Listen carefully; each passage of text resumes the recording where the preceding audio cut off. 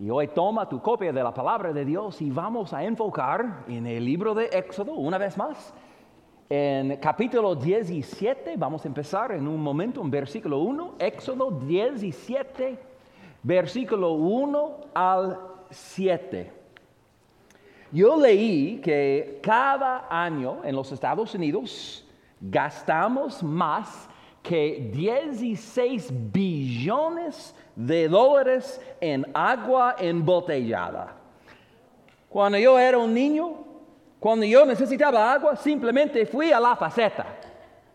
Pero hoy tú puedes comprar cada tipo de agua imaginable.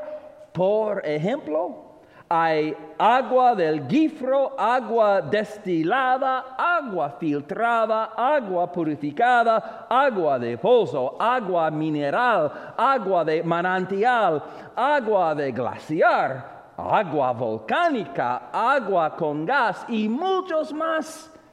Y agua es una de las cosas más importantes que tenemos. El granjero sabe tan importante es el agua para la vida. El corredor sabe tan importante es el agua para la vida. El entrenador sabe tan importante es el agua para la vida. La ciencia dice que podemos vivir algunas semanas sin comida, pero más o menos 3 días sin agua. En nuestro pasaje de esta mañana, Israel se enfrenta a una crisis de agua por segunda vez después de salir de Egipto. En el capítulo 15, ellos llegaron a Mará, pero el agua estaba amarga, no podía beberla. Moisés arrojó un árbol al agua y se volvió dulce. En Éxodo 17, Israel llega a un lugar llamado Refidim y esta vez no hay agua para convertir, no había agua en absoluto. En poco tiempo la gente se volvió sedienta y desesperada, y una vez más Israel tiene que decidir si va a confiar en el Señor. Y Dios usará esta situación para enseñarle a Israel varias cosas. Él está enseñándoles a depender de Él. Él está enseñándoles que Él está listo y dispuesto, que Él puede satisfacer todas sus necesidades, pero lo más importante, Dios va a usar esta crisis, esta situación para enseñarles sobre un otro tipo de agua. Vamos a ver que esta historia nos apunta a un agua espiritual y una sed que solo Dios puede satisfacer porque es una sed del corazón, del alma. Y vamos a ver solamente 7 versículos esta mañana, pues vamos a leerlo empezando en versículo 1. La Biblia dice: toda la congregación de los hijos de Israel partió del desierto de Sin por sus jornadas conforme al mandamiento de Jehová y acamparon en Refidim, y no había agua para que el pueblo bebiese. Y altercó el pueblo con Moisés y dijeron: danos agua para que bebamos. Y Moisés les dijo: ¿por qué altercáis conmigo? ¿Por qué tentáis a Jehová? Así que el pueblo tuvo allí sed y murmuró contra Moisés y dijo: ¿por qué nos hiciste subir de Egipto para matarnos de sed a nosotros, a nuestros hijos, a nuestros ganados? Entonces clamó Moisés a Jehová diciendo: ¿qué haré con este pueblo? De aquí a un poco me apedrearán. Y Jehová dijo a Moisés: pasa adelante del pueblo y toma contigo de los ancianos de Israel. Y toma también en tu mano tu vara con que golpeaste el río, y ve. He aquí que yo estaré delante de ti allí sobre la peña en Horeb, y golpearás la peña y saldrán de ella aguas y beberá el pueblo. Y Moisés lo hizo así en presencia de los ancianos de Israel. Y llamó el nombre de aquel lugar Masa y Meriba, por la rencilla de los hijos de Israel y porque tentaron a Jehová, diciendo, ¿está pues Jehová entre nosotros o no? Hay tres partes de esta historia que yo quiero que veamos esta mañana para entender lo que Dios está tratando a enseñarnos, para entender cómo experimentar la satisfacción de este sed espiritual. Primero vamos a ver en esta historia una situación común. Una situación común. En versículo 1 dice que Israel llegó a Refidim, y Refidim literalmente significa lugar de descanso. Me imagino que la gente estaba súper entusiasmado para llegar aquí, a este lugar. Amén. Finalmente, el lugar de descanso. Podemos descansar. Finalmente, no tendremos problemas, no tendremos preocupaciones. ¿Cuánto duró eso? Más o menos 5 minutos. Porque la Biblia dice al final del versículo 1, no había agua para que el pueblo bebiese. ¿Cómo sucedió eso? Millones de personas en este lugar y no hay agua. Alguien debe haber cometido un error grande, o tal vez la gente simplemente no estaba siguiendo la voluntad de Dios. No, versículo 1 dice que Israel partió conforme al mandamiento de Jehová. Necesitan entender que ellos no estaban en Refidim porque tomaron un camino equivocado. Ellos no estaban allí porque dejaron de seguir las instrucciones de Dios. Ellos estaban allí porque el Señor los llevó allí. Y es muy fácil para nosotros pensar que cuando llegamos en los problemas, debemos haber hecho algo mal. Debemos estar fuera de la voluntad de Dios. No, a veces la voluntad de Dios para tu vida no te lleva alrededor de la tormenta. A veces la voluntad de Dios te lleva a través de la tormenta. Dios nos lleva a través del valle de la sombra de muerte. Y Dios llevó a Israel a un lugar sin agua a propósito otra vez. Y de hecho, ellos estaban, esta es la cuarta vez que Dios prueba a Israel después de sacarle de Egipto. Es una prueba tras otra, prueba tras otra. ¿Alguien aquí puede relacionarse, tal vez? Y tú preguntas, ¿por qué Dios sigue haciendo esto? Y yo quiero que notes algo. Dios los guió de Egipto a Mara, donde la agua estaba amarga. Y entonces Dios les guió a Elim y al desierto de Sin, donde no había nada para comer. Y entonces Dios les guió a Refidim, donde no había agua en absoluto. ¿Puedes mirar un patrón aquí? Cada vez que Dios guía a Israel, cada vez que la nube o el fuego se mueve, Dios los mueve de un lugar de provisión a un lugar de necesidad.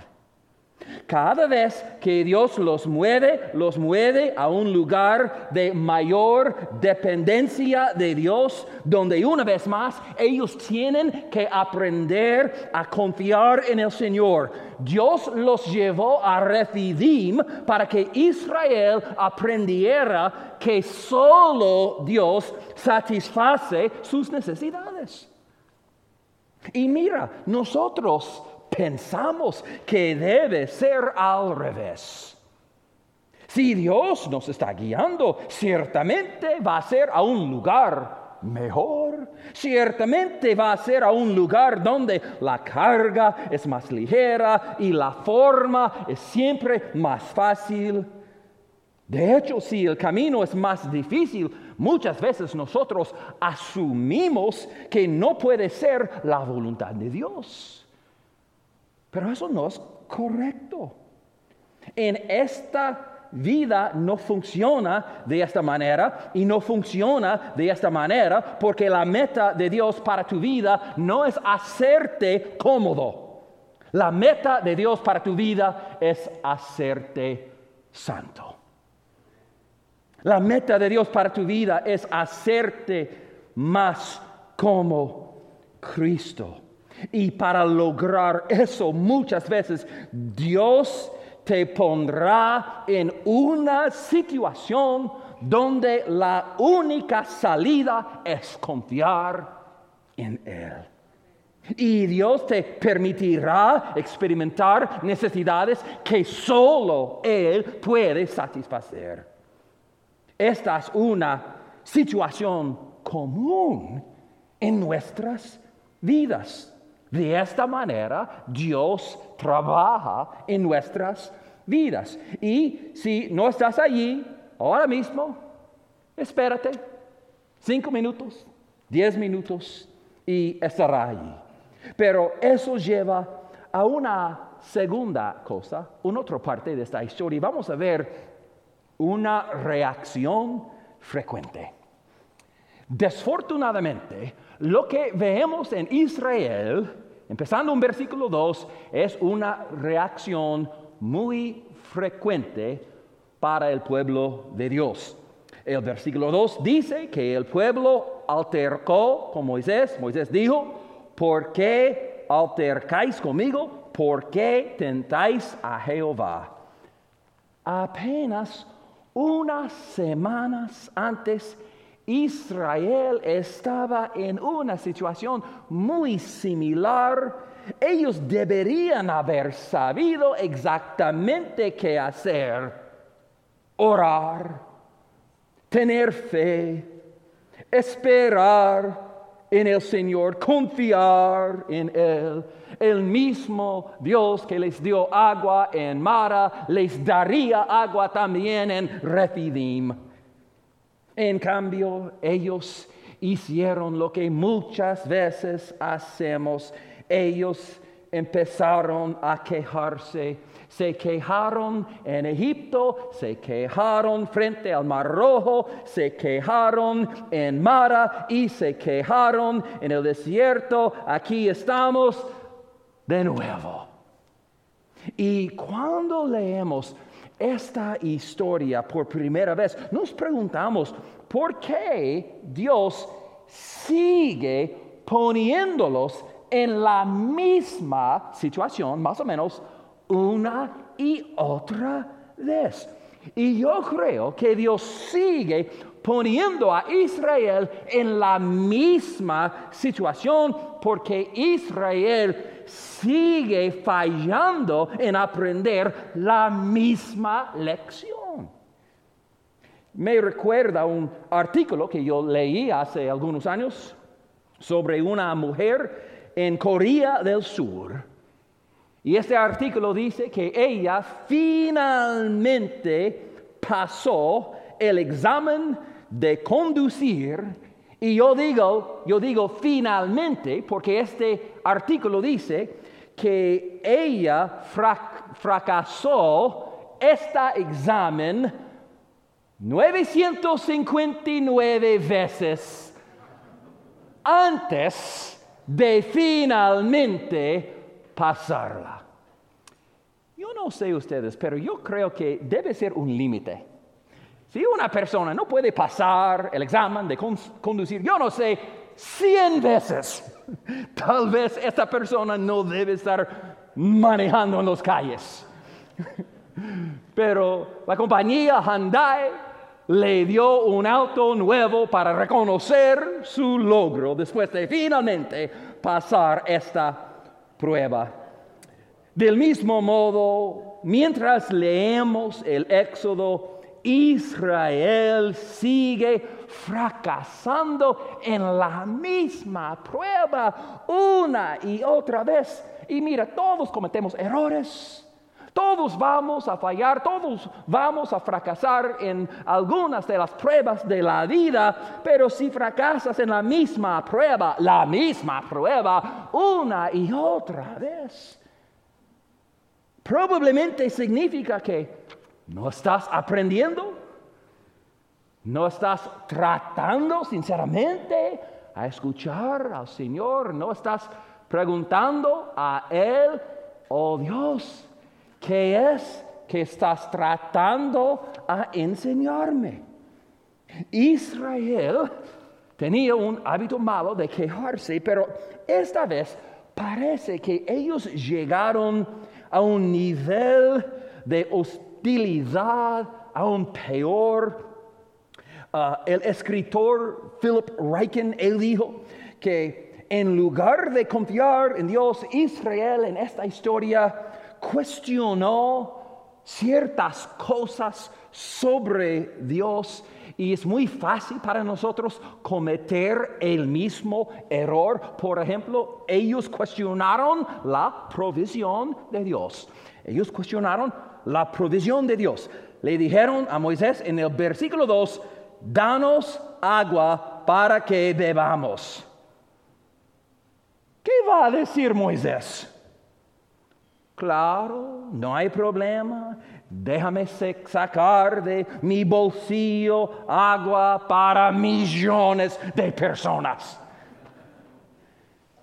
¿Entiendes lo que realmente estaban diciendo? Ellos estaban diciendo, Dios no proveyó por nosotros, así que tú, Moisés, tú tienes que hacerlo.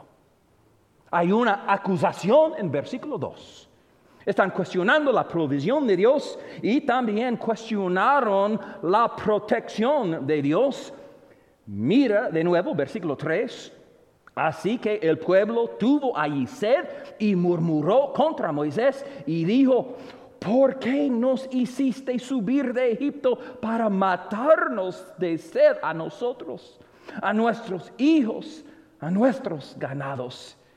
Ellos estaban convencidos de que Dios va a permitir que todos mueran de sed y que al llevarlos a este lugar, Moisés es culpable de intento de asesinato. Y de hecho, eran tan serios.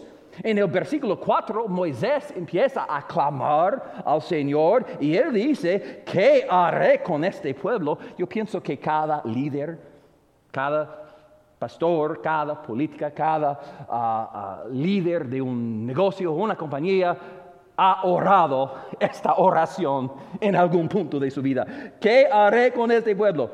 De aquí a un poco me apedrearán. La gente pensaba, si nosotros vamos a morir de todos modos, Moisés debe ser el primero.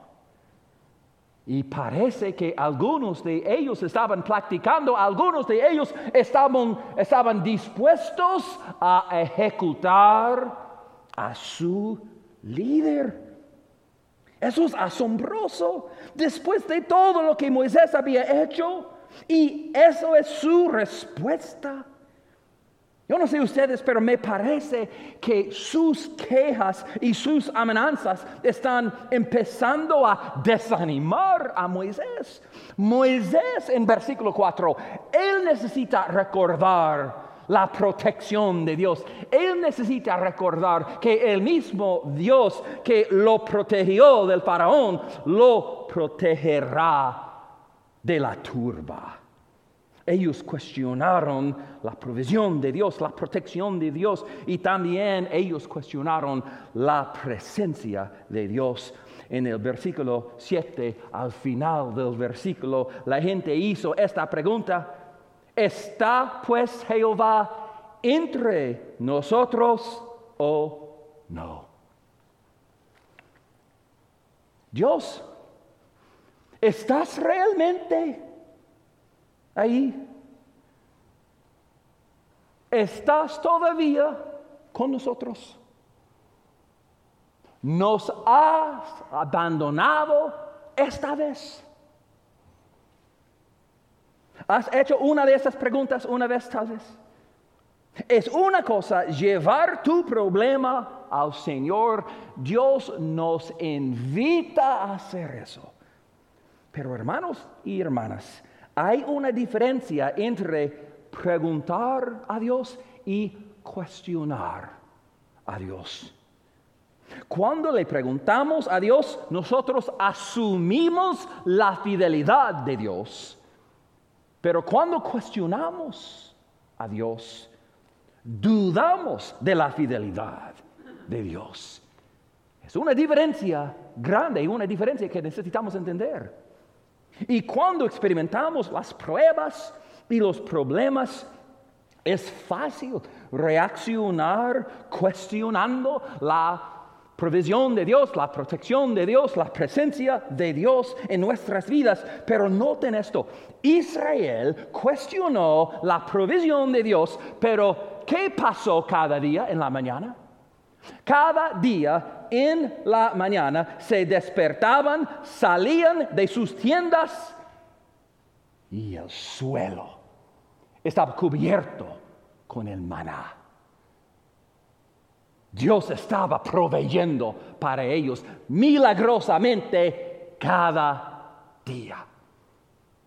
Ellos estaban cuestionando la protección de Dios, pero han olvidado cómo Dios los protegió de las plagas de Egipto, del ejército de Faraón.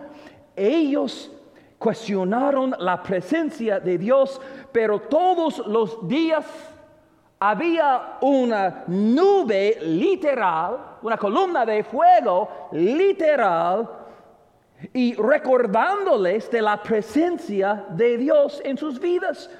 ¿Sabes cuál es su problema? En 2 palabras: amnesia espiritual. Amnesia espiritual. Salmo 106 describe este punto en la historia de Israel, y en versículo 13 dice: bien pronto olvidaron sus obras. El salmista dice que eso fue su problema.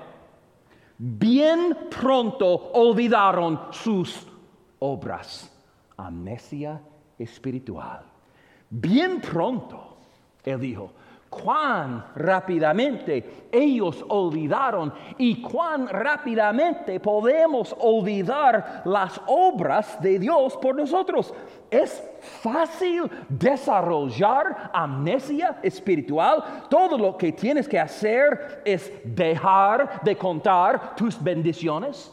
Todo lo que tienes que hacer es dejar de invocar al Señor, dejar de leer su palabra, dejar de caminar con el Señor, y bien pronto, la Biblia dice, olvidarás sus obras. Es una reacción que vemos con frecuencia. Hay una situación común, hay una reacción frecuente, pero el parte de la historia más importante, vemos en versículos 5 y 6, vemos una solución única. Dios, y solo Dios, puede resolver este problema, Y noten cómo lo hace. En el versículo 5, y Jehová dijo a Moisés, pasa delante del pueblo y toma contigo de los ancianos de Israel y toma también en tu mano tu vara con que golpeaste el río y ve. ¿Qué está pasando aquí? La Biblia dice en Deuteronomio 33, la Biblia dice que Israel probó a Jehová en Meriba. Meriba es uno de 2 nombres nuevos que Moisés dio a Refidim. Al final de la historia hay 3 nombres diferentes por el mismo lugar. Pero la Biblia dice que Israel probó a Jehová en Meriba. Y esta palabra probó en hebreo es un término legal que significa hacer una demanda. En otras palabras, la gente dijo, vamos a llevar a Dios al juicio. Se acusa a Dios de no proveer para ellos, negarse a protegerlos y no estar con ellos. Y en el versículo 5, Dios le dice a Moisés que vaya delante del pueblo y que toma 2 cosas. Toma la vara, Dios dijo. La misma vara que se convirtió en serpiente, la misma vara que tocó el río Nilo y se convirtió en sangre, la misma vara que Moisés extendió sobre el Mar Rojo y las aguas se separaron. Dios dijo, toma esta vara porque esta vara representaba el poder y la autoridad de Dios. Y Dios le dijo, toma de los ancianos. ¿Por qué? Porque en aquellos días de esta manera se resolvían las disputas legales. Cuando Dios dijo a Moisés, toma de los ancianos de Israel, fue similar de decir, vamos a convocar a un gran jurado. Dios estaba diciendo, la corte está en sesión. La gente quiere llevar a Dios al juicio. Y milagrosamente, misericordiosamente, Dios los complace esta vez. Versículo 6. He aquí que yo estaré delante de ti allí sobre la peña en Horeb, y golpearás la peña y saldrán de ella aguas y beberá el pueblo. Y Moisés lo hizo así en presencia de los ancianos de Israel. Dios le dijo a Moisés, yo voy a estar delante de ti. No sabemos exactamente cómo parecía esto, porque la Biblia no nos da los detalles, pero es como si Dios fuera un muro entre Moisés y la gente que quería dañarle. Había una peña, lo que dice en la Reina Valera, casi cada otra traducción dice una roca. Debe haber sido una roca muy grande. Se le dijo a Moisés que golpearás la roca. Interesante, es la misma palabra que vimos una y otra vez cuando Dios estaba golpeando a Egipto durante las plagas. Una y otra vez, Dios golpeó a Egipto, Dios lo golpeó en juicio. Dios usó esta misma palabra. Y del mismo modo, Moisés golpeó la roca y cuando lo hizo, el agua fluyó. Y hay varios pasajes, varias escrituras en la palabra de Dios que describen lo que sucedió aquí. Y yo no tengo tiempo para leer todos, pero En el Salmo 105, versículo 41, mira lo que dice.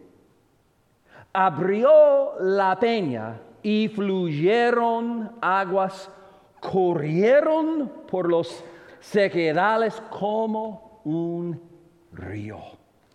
Obviamente fue un milagro.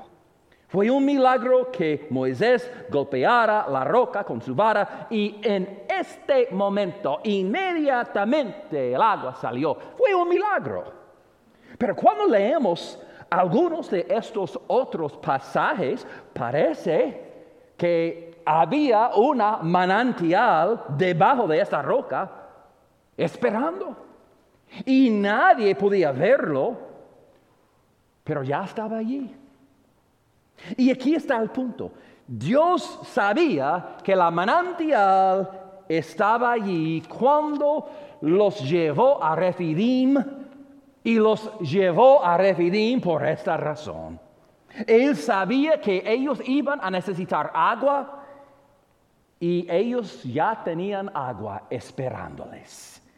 Y recuerda esto, cuando tú estás en una crisis, cuando tú tienes una gran necesidad, Dios ya tenía la respuesta antes de que tú supieras la pregunta. Dios ya tenía una solución antes de que hubiera un problema. Eso fue cierto en Éxodo 16, pero también fue cierto para la mayor necesidad de nuestras vidas, el problema del pecado. La Biblia dice que en Apocalipsis Jesús es llamado el Cordero que fue inmolado antes de la fundación del mundo, antes del huerto de Edén, antes del árbol de conocimiento, antes del primer pecado. La Biblia dice que estaba una cruz en los planes y en la mente de Dios. Y tal como hemos visto tantas veces en el libro de Éxodo, el Nuevo Testamento mira atrás en esta historia y ve en ella una imagen del Evangelio, una imagen de Cristo. Escuche la breve declaración del apóstol Pablo en su primera carta a los Corintios.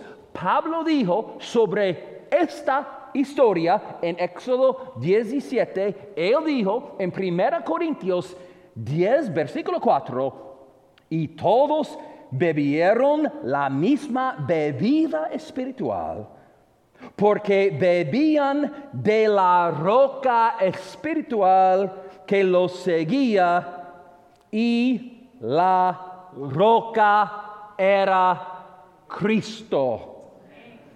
Hay mucho que podríamos decir sobre este versículo, pero mira esas últimas 4 palabras. La roca era Cristo. En otras palabras, la roca en Éxodo 17 era una imagen de Jesús. Tal vez estás preguntando, ay, Pastor Howard, ¿qué tiene que ver esta historia con Jesús? La gente tenía sed. Moisés golpeó una roca con una vara. Agua salió. ¿Dónde está el Evangelio en esto? Gracias por preguntarme. En Éxodo 17, Dios permitió que la gente le juzgara. Y Dios mismo se somete a este juicio. La vara que representa la presencia de Dios golpea la roca y agua vivificante fluye. El veredicto es claro: Dios es amoroso y Dios es justo. Hace 2000 años, Jesús, el Hijo de Dios, fue juzgado. Él fue juzgado y condenado no por los pecados que había cometido, porque no tenía pecados, sino por el pecado del mundo. Él fue a la cruz donde Dios, el Padre, lo golpeó con la vara de justicia divina. Como dice Isaías 53, el herido fue por nuestras rebeliones, molido por nuestros pecados. El castigo de nuestra paz fue sobre él y por su llaga fuimos nosotros curados. Jesús recibió el golpe que nosotros merecemos, y porque Él lo hizo, dos cosas fluyeron de Él. Cuando Él murió en la cruz, literalmente fue atravesado por una lanza romana y literalmente agua fluyó. Pero igualmente importante, porque Jesús fue golpeado por ti y por mí, Pablo dijo, la bebida espiritual, el agua de vida, fluye de Él. Es el agua de la que habló Jesús cuando Él dijo a la mujer al lado del pozo, si tomas de esta agua, no volverás a tener sed. Es el agua que Jesús ofreció en Juan 7, cuando Él dijo, el que cree en mí, como dice la Escritura, de su interior correrán ríos de agua viva. Más adelante, en el capítulo 20 de Números, vemos una otra historia de un otro evento casi igual de esta historia en Éxodo 17. Y una vez más, Israel estaba en necesidad de agua y no había agua. Una vez más, Dios los guió a una roca, pero esta vez Dios le dice a Moisés que le habla a la roca que no la golpee. Pero Moisés, él estaba enojado. Y la Biblia dice que él golpeó la roca 2 veces. Y sabes que como resultado, Dios le dijo que él no podía entrar la tierra prometida. Por esta razón. Porque él golpeó la roca por la segunda vez. ¿Por qué fue tan importante? ¿Cuál es el gran problema aquí? Importaba porque el golpe de la roca era una imagen de Jesús siendo golpeado una vez. Él murió una vez por todo el pecado del mundo, hizo un pago que fue suficiente para la deuda por el pecado de cada hombre, cada mujer, cada niño y niña, y por lo tanto todo aquel que invocare el nombre del Señor será salvo. Todo aquel que en Él cree no se pierda, mas tenga vida eterna. Hacia el final de la Segunda Guerra Mundial, había una tragedia. El 30 de julio en el año 1945, un barco se llama USS Indianapolis. Fue golpeado por un torpedo japonés y se hundió inmediatamente. En 12 minutos, 300 de los 1,200 pasajeros del barco murieron y 900 hombres pasaron 4 días aferrados a los escombros bajo el sol. Uno de los sobrevivientes dijo después que los hombres tenían tanta sed en estos días que ellos se convencieron a sí mismos de que podían beber el agua salada del Océano Pacífico. Y este hombre pasó la mayoría de su tiempo, estos 4 días, rogando a los otros soldados que no bebieran el agua, especialmente los soldados más jóvenes, y incluso golpeando a algunos de ellos para que se detuvieran. Pero él dijo que su sed era tan grande que la mayoría de ellos simplemente no podían resistir. Y como resultado, solamente 316 sobrevivieron. Hermanos y hermanas, yo cuento esta historia porque hay una sed espiritual en este mundo. Una sed de sentido, una sed de propósito, una sed de perdón y salvación y vida eterna. Y como esos soldados en el Océano Pacífico están tan desesperados, su sed es tan grande que ellos beberán los venenos de este mundo para saciarlo. Ellos beben las aguas saladas del pecado sexual.